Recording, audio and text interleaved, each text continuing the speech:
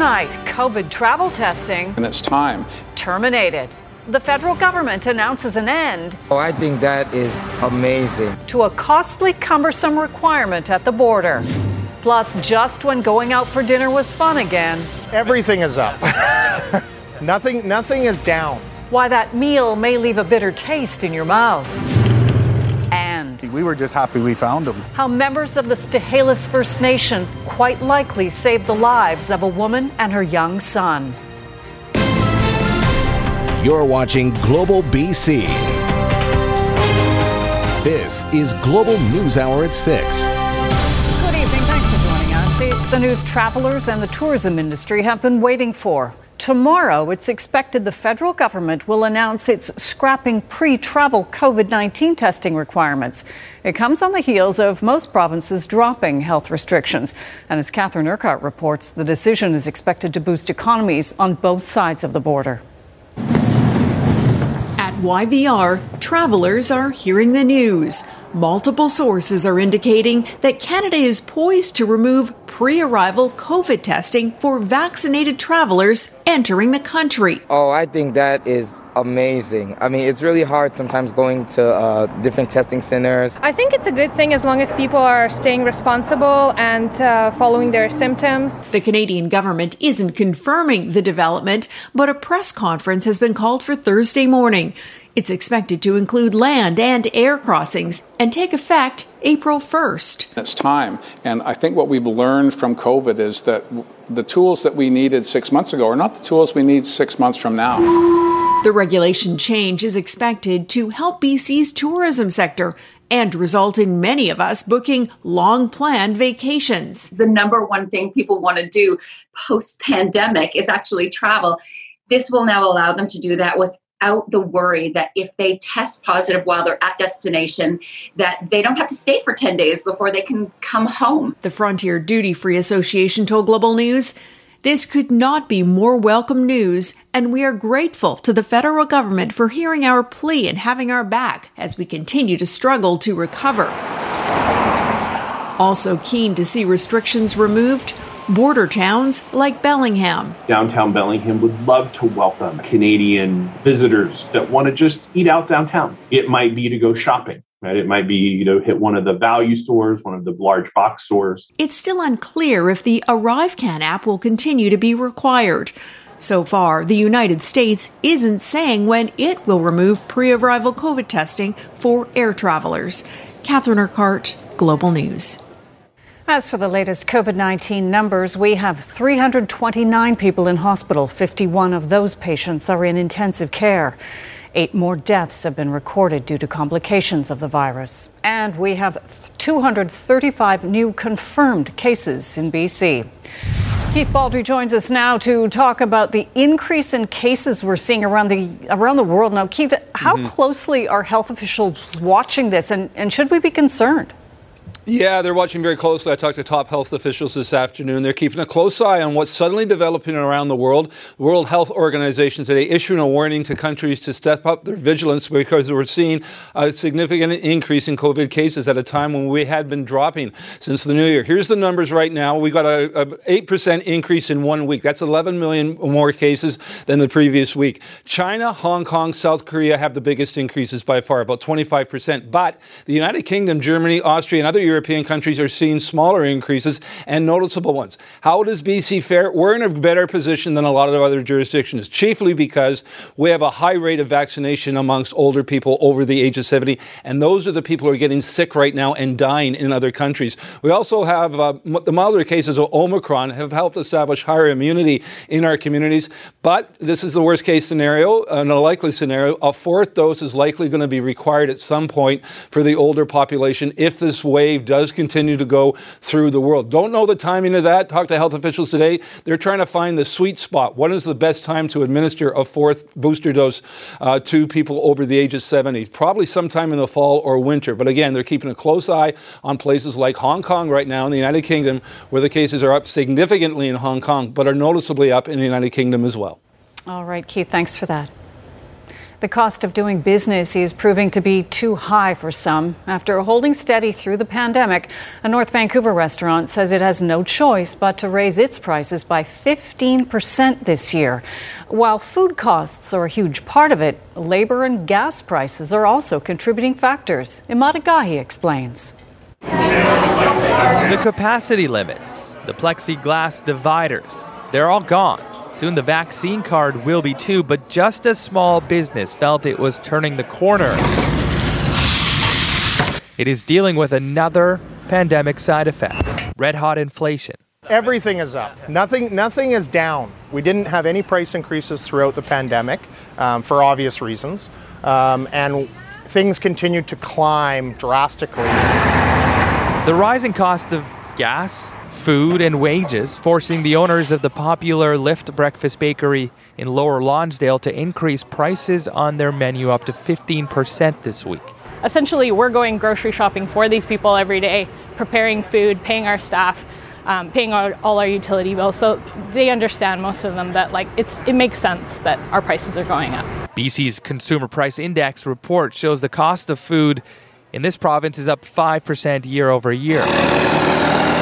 Nationally, Stats Canada says the February inflation hike of 5.7% year over year is the largest increase we've seen since 1991. We have definitely an inflation problem all over Canada, and British Columbia is no different. Businesses can hang on for a while and suffer an increase in costs if they think it's just a temporary spike. The problem is that this is a persistent increase in costs. Experts say inflation forces are digging in, blaming international conflicts' role in high oil prices and locally skyrocketing housing and rental markets.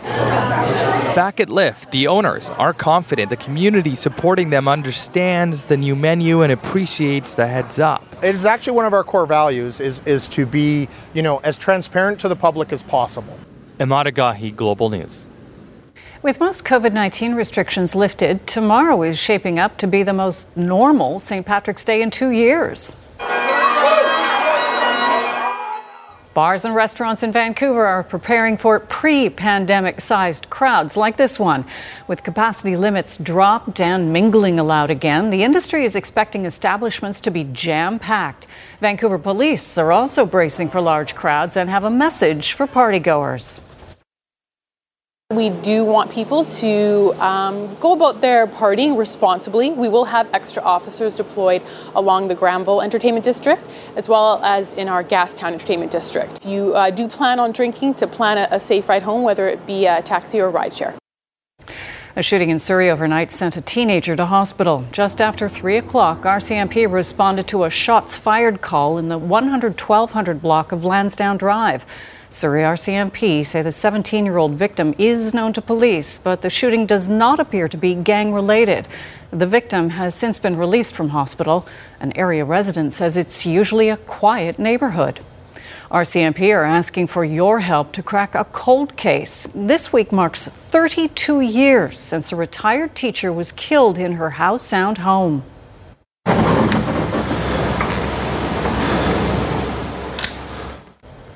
Mounties say 73-year-old Kathleen Vauden Kermode, also known as Kay, was stabbed to death in the early hours of March 18, 1990, after a suspect broke into her Sunset Beach house by climbing a ladder to her deck and entering through the sliding glass doors. The suspect then stole her 1982 green Volkswagen Jetta and abandoned it nearby. Investigators have yet to determine a motive in her murder and are now asking for the public's help in identifying the person responsible. Police have investigated several tips over the years, but they've all come up empty. It is a beloved and well-used facility in Vancouver's West End, a neighborhood fixture since 1974, but that fixture now needs fixing. Last night, staff at the Vancouver Aquatic Centre discovered this, part of the building's roof gone. What caused the damage and why some say this was predicted a long time ago, in just over a minute. The relaxing attraction one company wants to moor in Victoria's Inner Harbor. And the wild encounter this boy had on a zip line in Costa Rica. Those stories later on the News Hour. The Vancouver Aquatic Centre had to be closed today after part of the building collapsed. An assessment is underway, but as Neetu Garcha reports, there have long been calls for the building to be torn down over safety concerns. Forcing it to be closed and cordoned off with caution tape, a concrete section of the Vancouver Aquatic Centre came crashing to the ground. It's a failure in the concrete fascia structure on the west side of the front entrance of the aquatic centre. The city's manager of recreation services says it happened around 9:30 p.m. Tuesday. There will be a structural assessment. We met with trades this morning, and they'll need to undertake that before we determine what we do with it and whether it's worth repairing or whether it needs to come down and be rebuilt. I really depend on it, so for health and fitness. Well, I would like to see it either fixed or replaced, but I don't want it to disappear. I'm surprised to see that it rotted out. Since 1974, it has been the home of several swim meets and public swims. And up until recently, people who, under COVID-19 rules, booked time at the centre were lining up in the same spot outside the entrance where the chunks of concrete fell off.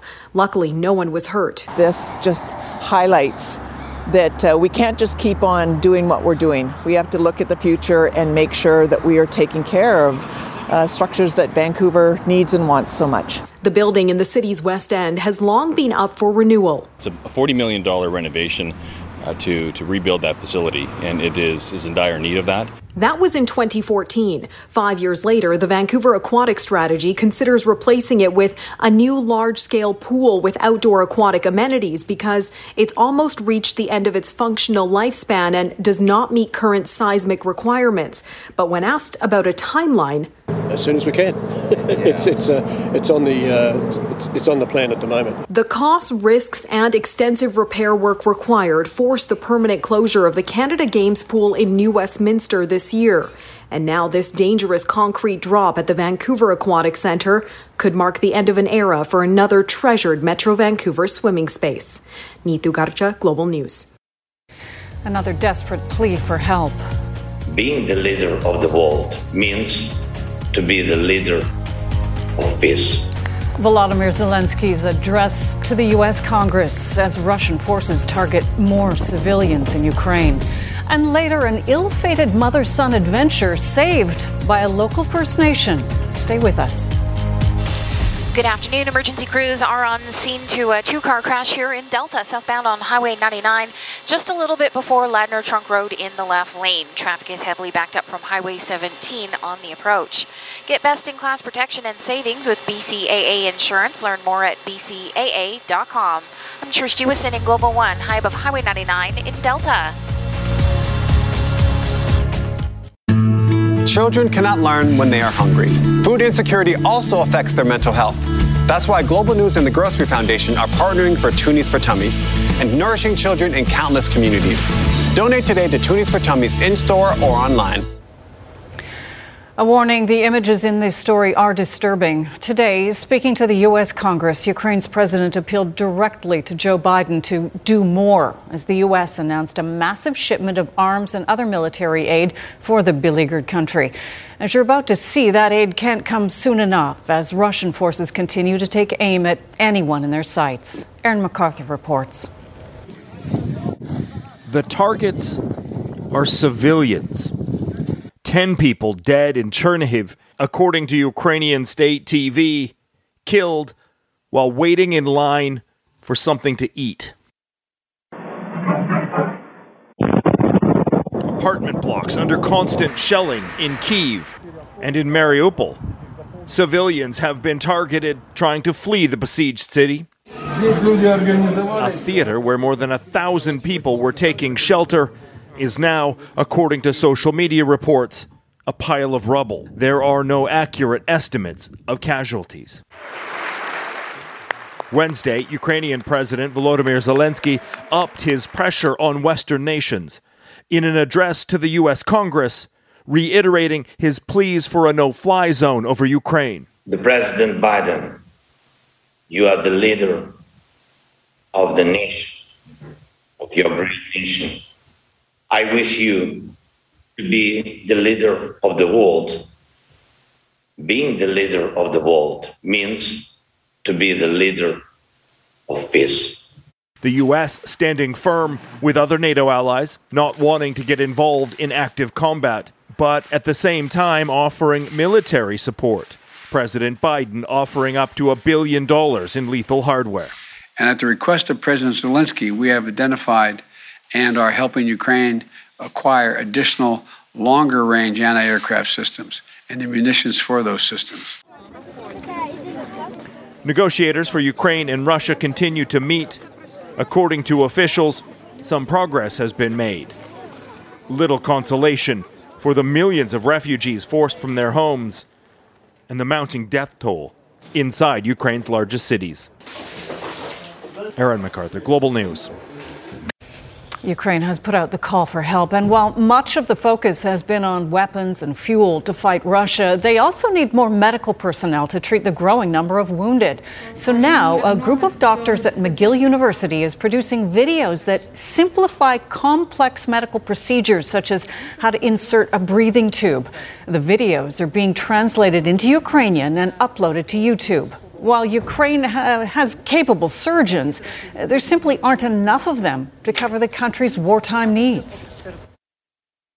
These are sort of just-in-time refresher trainings for the personnel who would not necessarily be doing this type of work on an ongoing regular basis, sort of really just to re-up their skill sets and make sure they're comfortable as much as possible doing what they need to do. The Canadian doctor is raising money through the nonprofit group Iglia to make tourniquets, which are essential in treating battlefield wounds. Dr. Tarek Lubani says they'll fabricate them wherever they can if they can get the supplies and 3D printers. And while it may prove difficult, the ideal spot would be in Ukraine itself. The idea is that we're open sourcing everything. We're not claiming any ownership. In fact, we want other people to make it. We just want to make sure that they make it safely and they make it in a way so that it's saving lives everywhere. As the war in Ukraine rages on, people around the world are trying to lend their support as best they can. That includes in the Okanagan, where Kelowna City Council has now received a special request from the mayor of one Ukrainian city. Claudia Van Emmerich explains. We also send volunteers to Ukraine. As the president of the newly formed group, Kelowna Stands with Ukraine speaks to a Ukrainian city mayor. The reality of war hits hard. You want to say something? Air raid warning. I have to escape to bomb shelter. We wait for Alexander Tretiak to make his way down to the bomb shelter, where he continues the Zoom call. The two men discussing the idea of Kelowna and the city of Rivne becoming sister cities. It's kind of taking them under our umbrella. Rivne is located in northwestern Ukraine, close to the border with Belarus. On Tuesday, a television tower was bombed outside of the city. 21 Ukrainian troops died. Any minute, Putin can break our borders and can send his troops on our region. After seeing all the support from Kelowna residents on social media, the mayor of Rivne reached out for more help. That got the president of Kelowna Stands with Ukraine taking that request for help one step further, making an official request here at City of Kelowna for Rivne to become our sister city. It's much better to focus and be in direct connection, because our idea is not just sending like some truckloads of humanitarian aid, whether it's used or not, maybe half of that will be thrown away. But work on the specific things that they need, specific connection, that's what we try to do. The request will be before City Council this coming Monday. City Councillor Mohini Singh says establishing a sister city relationship with Rivne is absolutely worth exploring. We've been very generous to communities in the past. I can see if there's need there. I can see us fundraising to help communities, help schools, help colleges, help hospitals, so on and so forth, to help that community get back on its feet. In the meantime, as Russia continues its brutal and unprovoked attack on Ukraine, the mayor of our potentially future sister city is making an impassioned plea for help to send any humanitarian aid that we can. Long-term food boxes with medicine, with individual first aid kits for our soldiers. I would be very grateful for you. I would be very appreciated for you. He also asked Global News to keep reporting on the atrocities in Ukraine and encouraging all residents to fly Ukrainian flags as a symbol of solidarity. Claudia Van Emmer, Global News, Kelowna. An 11-year-old Abbotsford girl is selling handmade items during this spring break to raise money for Ukrainian refugees. Haley Townsend is hard at work making blue and yellow bracelets, one of several pieces she's selling just outside her family home. Haley says she and her friend used to sell lemonade when they were a little younger. So when she heard about the war in Ukraine, Haley decided to do something similar, but instead by selling bracelets, paintings, and bookmarks. My original goal was around $50, but then I started raising a lot more than expected, and then now I'm trying to raise $2,000. Well, in 4 days, she's raised more than $1,000. Haley will be selling those items by donation for the next few days. BC Hydro marks a major milestone on the Site C transmission line. That story next. Plus, none of this matters. If our children can't drink the water, they can't breathe the air, they can't go outside, the world burns around them. Actor-activist Mark Ruffalo joins Wet'suwet'en Hereditary Chiefs demanding banks end fossil fuel financing. And some disturbing news about the prevalence of long COVID in kids as the News Hour continues. Traffic is steady in both directions tonight here at the Alex Fraser Bridge. Do keep in mind, though, that they are doing some overnight joint repairs from 9 p.m. to 4 a.m., and that's going to affect southbound traffic. Through Kermac Cares for Kids, expert repair for your vehicle helps provide expert care for kids. When you choose Kermac, you choose to support BC Children's Hospital. Kermac Cares for Kids. I'm Trish Jewison in Global One at the Alex Fraser Bridge. Wet'suwet'en Hereditary Chiefs' opposition to the Coastal GasLink pipeline got some celebrity support today. Hollywood actor and activist Mark Ruffalo is supporting their campaign and demanding big banks stop funding pipeline construction. But as Ted Chernecki reports, the contentious project also has its supporters. He is perhaps best known as the new Incredible Hulk. But Mark Ruffalo's acting portfolio includes many other environmental themes. Isn't that right? Yes. And now the Coastal GasLink project in BC is in his sights. It's up to us. We are the ones that we've been waiting for. And that's why we're doing this action. And that's why celebrities are taking part, because it's our money that's being used to do this shit. He and 64 other celebrities have signed a letter to the Royal Bank of Canada and its subsidiary, City National Bank of California, to stop financing fossil fuel projects, or they'll move their multi-million-dollar accounts elsewhere. None of this matters. If our children can't drink the water, they can't breathe the air, they can't go outside, the world burns around them. None of this means anything anymore. And we're all becoming a nerd to it. We're becoming desensitized to this insanity that we're living in. No More Dirty Banks is a group involving hereditary chiefs of BC, environmental lawyers, and CGL frontline activists. The investors in this project will never see the fruition of this project happen. They will never see the benefits. Much of the steel for both the Trans Mountain Pipeline and CGL is coming from Evraz, a company with mills in Saskatchewan and Alberta. Stopping the pipelines could impact 1,000 jobs. Specifically in terms of Coastal GasLink and Trans Mountain Pipeline, for that matter, much of the steel was sourced from a company called Evraz. That shareholder of that company, the primary shareholder is Roman Abramovich. There are two other of the so-called Putin list who are in leadership and large ownership positions of Evraz. So unfortunately, that is true.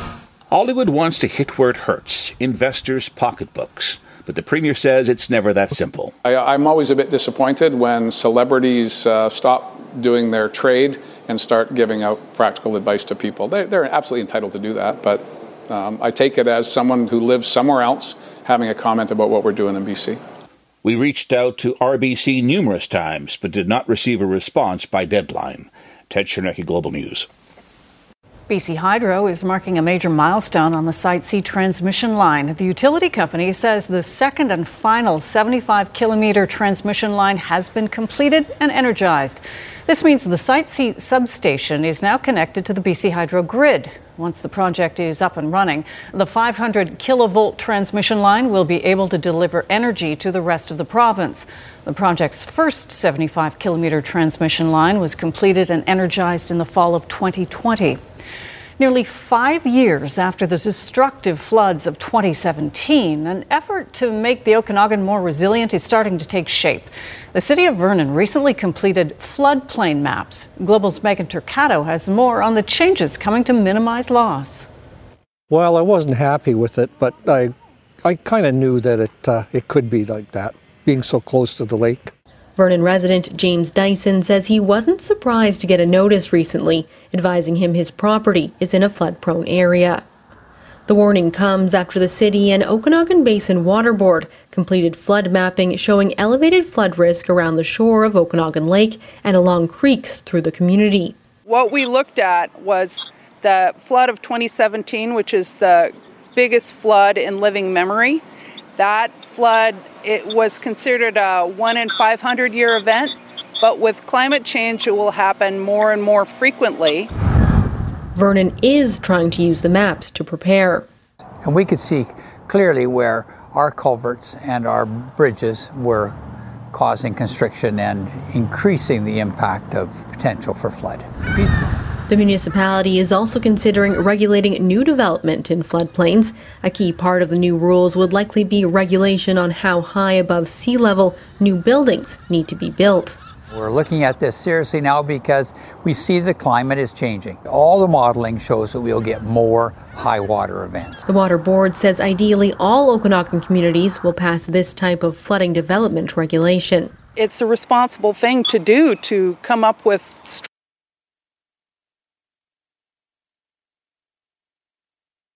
Well, we apologize for that technical error. In other news tonight, COVID restrictions are easing in many provinces, but vaccines still aren't approved for children under the age of 5. Kids typically fare well when infected with the virus, but as Global's Jamie Maraca reports, a quarter of young children who catch COVID end up dealing with a very different reality. From a summer full of exciting outdoor activities to a school year stuck indoors, Matthew Kirkpatrick's life has been completely upended by COVID-19. We went for a family bike ride. That's when we knew something was terribly wrong. He stopped midway through. He couldn't catch his breath and he complained of this horrible chest pain. Nancy Kirkpatrick booked an appointment with her family physician. But before they would get in, the 10-year-old collapsed while walking home from school. There's this alleyway near my house and I passed out. And then I just woke up. He had 2 more severe blackouts. One was at school where he just fell out of his desk. A cardiologist told the Edmonton family COVID-19 caused tachycardia, a condition where the heartbeat races to more than 100 beats per minute. A new large-scale preprint study that looked at more than 80,000 children with COVID found while cardiorespiratory post-COVID symptoms were a rare side effect, 1 in 4 kids who had the virus developed some form of long COVID. The most common symptoms that we're seeing were mood symptoms, sleep disturbances, and fatigue. And these can be sort of really common symptoms after anybody recovers from a viral illness. But it is concerning that we saw those symptoms continue for at least a month after somebody had COVID. Experts say treatments are limited and depend on symptoms. Data and studies on long COVID are still in their infancy. Prevention, vaccines, is the best chance to avoid it. Matthew wasn't eligible for a shot when he caught COVID. It was that age group that wasn't. And I regret to this day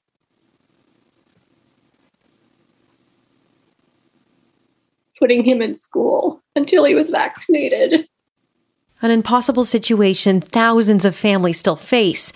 And as the world reopens, it's a risk they'll continue to endure until a vaccine is approved for Canada's youngest cohort. Jamie Maraca, Global News, Toronto. What a local First Nation is saying about helping 2 people lost in the woods. That story coming up. But first, the proposal for a Victoria spa you could literally float away on. And you'll never know what you'll bump into on a zip line in Costa Rica when fast meets slow. Next.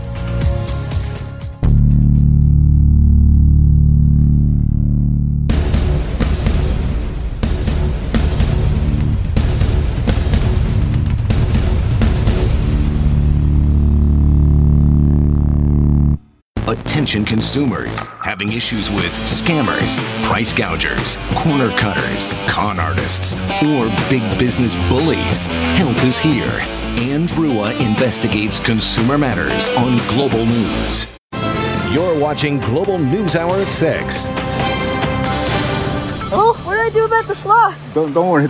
You go. No break. Oh, a child on a zip line through a Costa Rican rainforest collided with an unexpected obstruction, a sloth. The family didn't expect a sloth or any animal to be on the cable, as the child was the last of 8 people to use the zip line. Thankfully, the sloth was not injured, nor was the child. The incident, of course, highlights conflicts that can arise when people venture into the wilderness. And Yvonne, my concern was for the sloth, because zipliners go pretty fast. Yeah, and he's very slow. They all had to wait, I think, until he sort of made his way. At least no one's hurt, but it was a great video to capture as well. Good evening, everyone. Thanks, Colleen. We had a bit of a break in between systems. We've got drier conditions, but then the next weather maker is on deck, and we'll be tracking some rainfall. It's been a soggy start to spring break so far, but I'll outline what that we'll be seeing, especially leading in towards the weekend. We're sitting at 10 degrees underneath a mainly cloudy sky. Temperatures, or the winds rather, southeasterly up to 13 kilometers per hour. A few isolated showers possible for all areas along the south coast, but this is the next weather maker that is going to bring in that moisture, and the timeline will be overnight and for the day tomorrow. So a heads up, early morning hours, we are looking at periods of rain, and temperatures tomorrow touch cooler with highs just up to 7 degrees. Should start to taper off to showers late tomorrow evening, but then we've got another weather maker that is going to move in. So first off, that's what we're anticipating for the morning hours. Through the day, it'll be rainfall heavy at times, and then a look ahead towards Friday. Through the day, it looks like it'll be a bit of a break in between systems, but by the evening hours and looking ahead towards our Saturday, we are looking at more rain that'll be on the way and heavier at times. For tomorrow, we're looking at anywhere between 15 and up to 25 millimeters. Now, along the north coast, a wet one, temperatures will be up to 7 degrees, heavier rainfall on Friday, much of the central interior with on and off showers. Southern interior, a bit of a blip. We could see even a chance for some flurries, changing over to showers. And then temperatures, even for the Thompson Okanagan, seeing highs up to 8 degrees. Along the south coast, it'll be a soggy one for us with that rainfall, 15 and up to 25 millimeters. Temperatures tomorrow, 7 areas into the Fraser Valley, bumping up to 9 degrees. So for our St. Patrick's Day, be prepared for some wet weather, a bit of a break in between systems on Friday. And then Saturday morning, it'll be a wet one, but should start to taper off. First day of spring so far. Still a few days out, but it's going to be unsettled with some on and off showers and temperatures up to 9 degrees. All right, tonight's weather window, a gorgeous shot that was captured in Penticton from Maryland. Colleen? Gorgeous. Thanks so much, Yvonne. Relaxing, tranquil, may not describe Victoria's busy inner harbor, but a new venture is hoping to change that. A floating Nordic spa has been proposed for the area near Ship Point. As Kylie Stanton reports, if approved, it would be the first of its kind in the province. From the end of this dock, pretty much down to that electrical box down there. It's probably the most coveted piece of waterfront property in the city. The only problem, it's basically a parking lot. This spot on this particular part of the wharf has always been very transient. But a new idea being floated could soon change all that. Spa barge. Sounds like a fun way to enjoy the afternoon. Haven Experiences is hoping to build a floating sauna barge at Ship Point in Victoria's inner harbor. The proposed space, roughly the size of a small ship, will include 4 saunas, both hot and freshwater cold pools, along with indoor and outdoor spaces to relax, socialize, and host events. And it's going to be something that a lot of people see the value in as a place that people can come and just enjoy the waterfront and connect with the harbor in a more meaningful way. The original plan was to also have patrons swimming in the harbor itself, but it was deemed too dangerous among float planes and vessel traffic. And so instead, they'll be bringing the ocean on board. That's going to be filtered, and the idea is that when you come out of a sauna, you can get in the salt pool, you're looking right at the harbor, you can get the sensation that you're interacting with the ocean. The idea has been hugely successful elsewhere. Helsinki, Oslo, even Montreal has a similar setup, driving tourism year-round. This is quite interesting. It looks pretty cool. I think there should be a market for it, and hopefully it adds to the vibrancy of the waterfront. Unlike some other barges we know,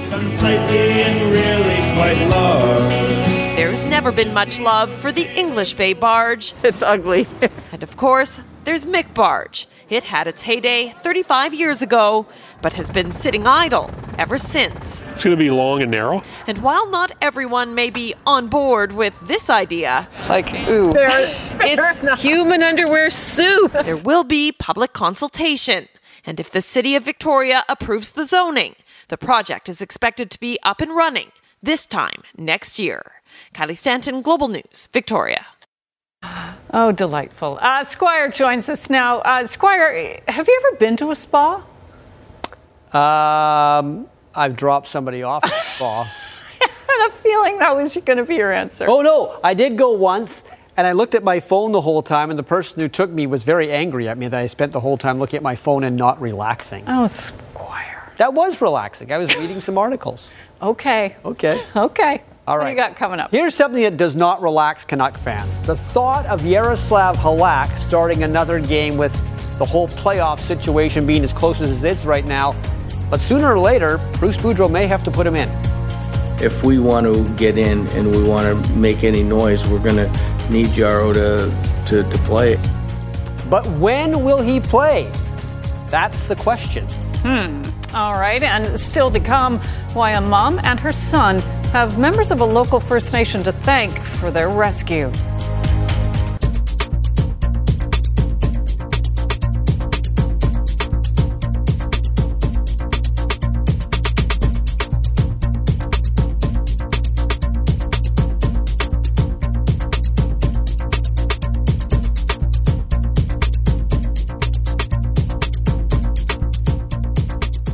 Attention consumers having issues with scammers, price gougers, corner cutters, con artists, or big business bullies. Help is here.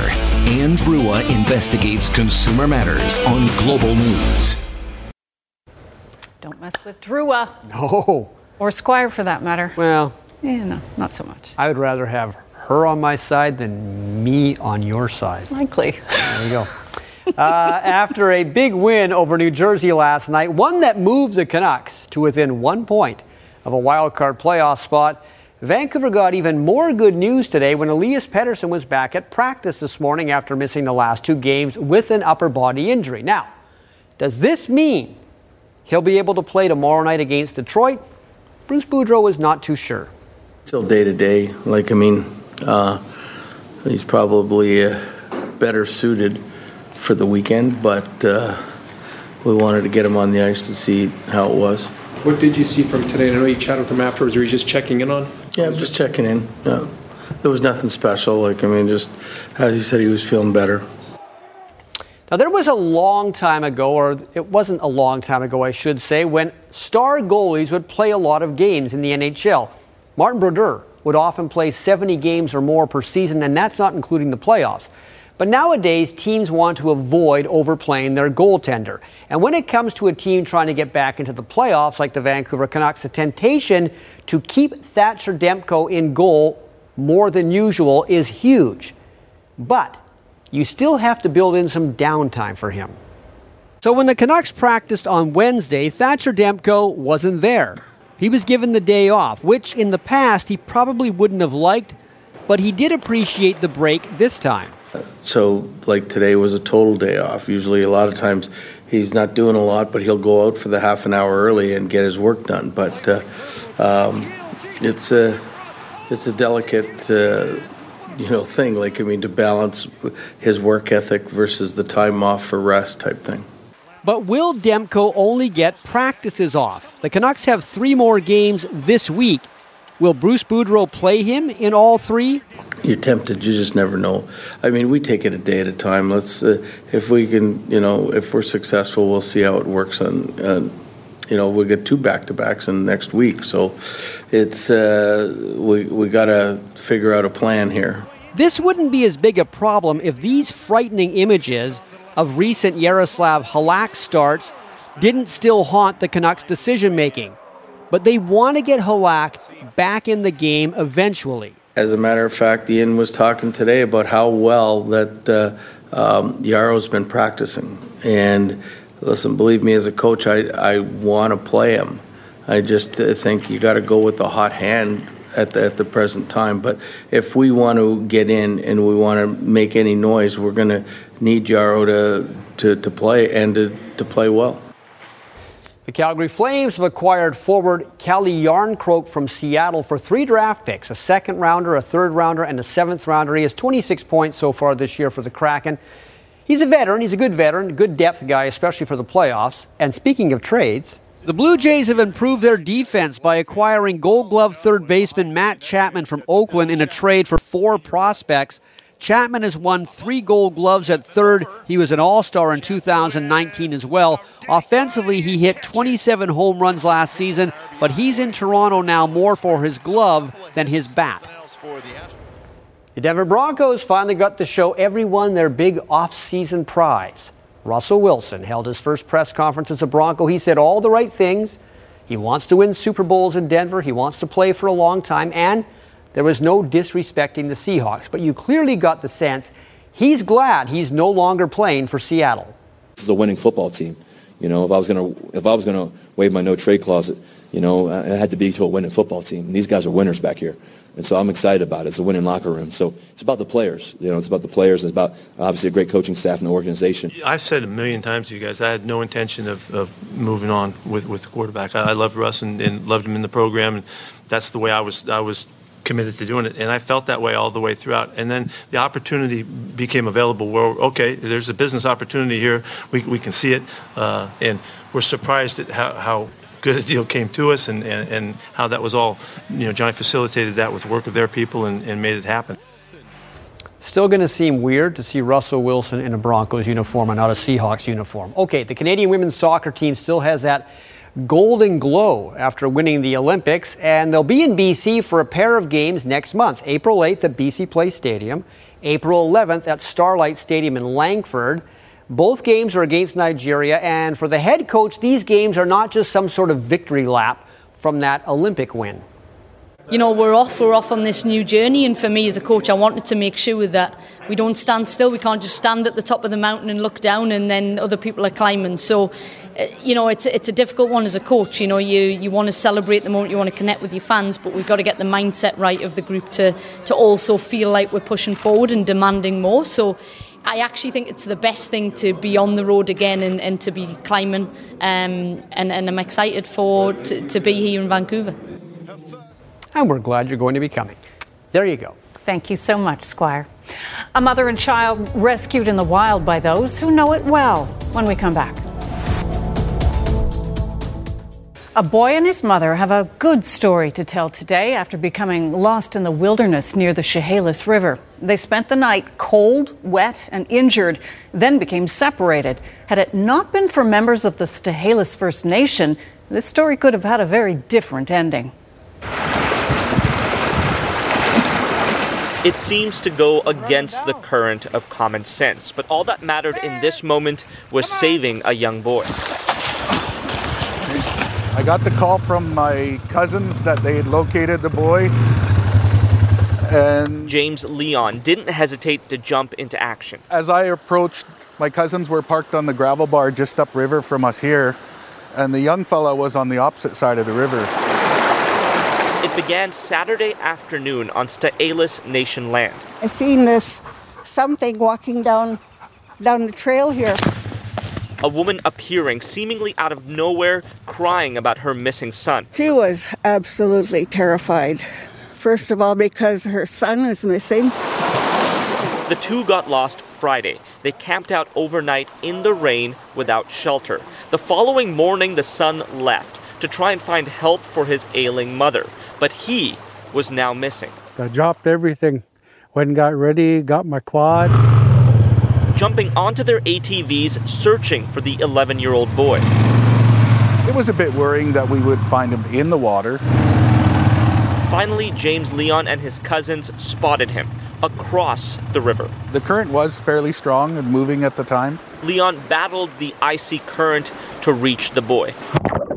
He was soaked from head to toe, he was shivering, he had his shoes off. Then slinging him over his shoulder, struggled back across the river. Adrenaline kicks in and just knew we had to get him to safety. He had to go back one more time to rescue the young boy's dog. the family eventually reunited. It was just a good feeling. The mom just burst into tears. It almost made me cry because she was crying. Both are now safe, James Leon being hailed a hero. We were all ecstatic at the fact that he was on land and safe.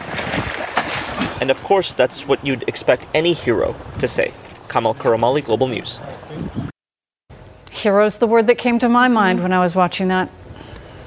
Exactly. Unreal. Good for them. How fabulous. One last look at the weather, Yvonne. A soggy one for St. Patrick's Day. Most of the heavier rain picks up overnight, and we'll see it through the day, 15 and up to 25 millimeters. So get out your wellies and your umbrellas. A bit of a break in between systems maybe on Friday, and then it picks up once again. We'll likely see some heavier rain on Saturday morning so far, and then we're looking ahead towards spring. First day of spring will be on Sunday. I was going to say, it's nice. There's no rain coming down on that first day of spring. Yay. Thanks for joining us. We'll see you tomorrow.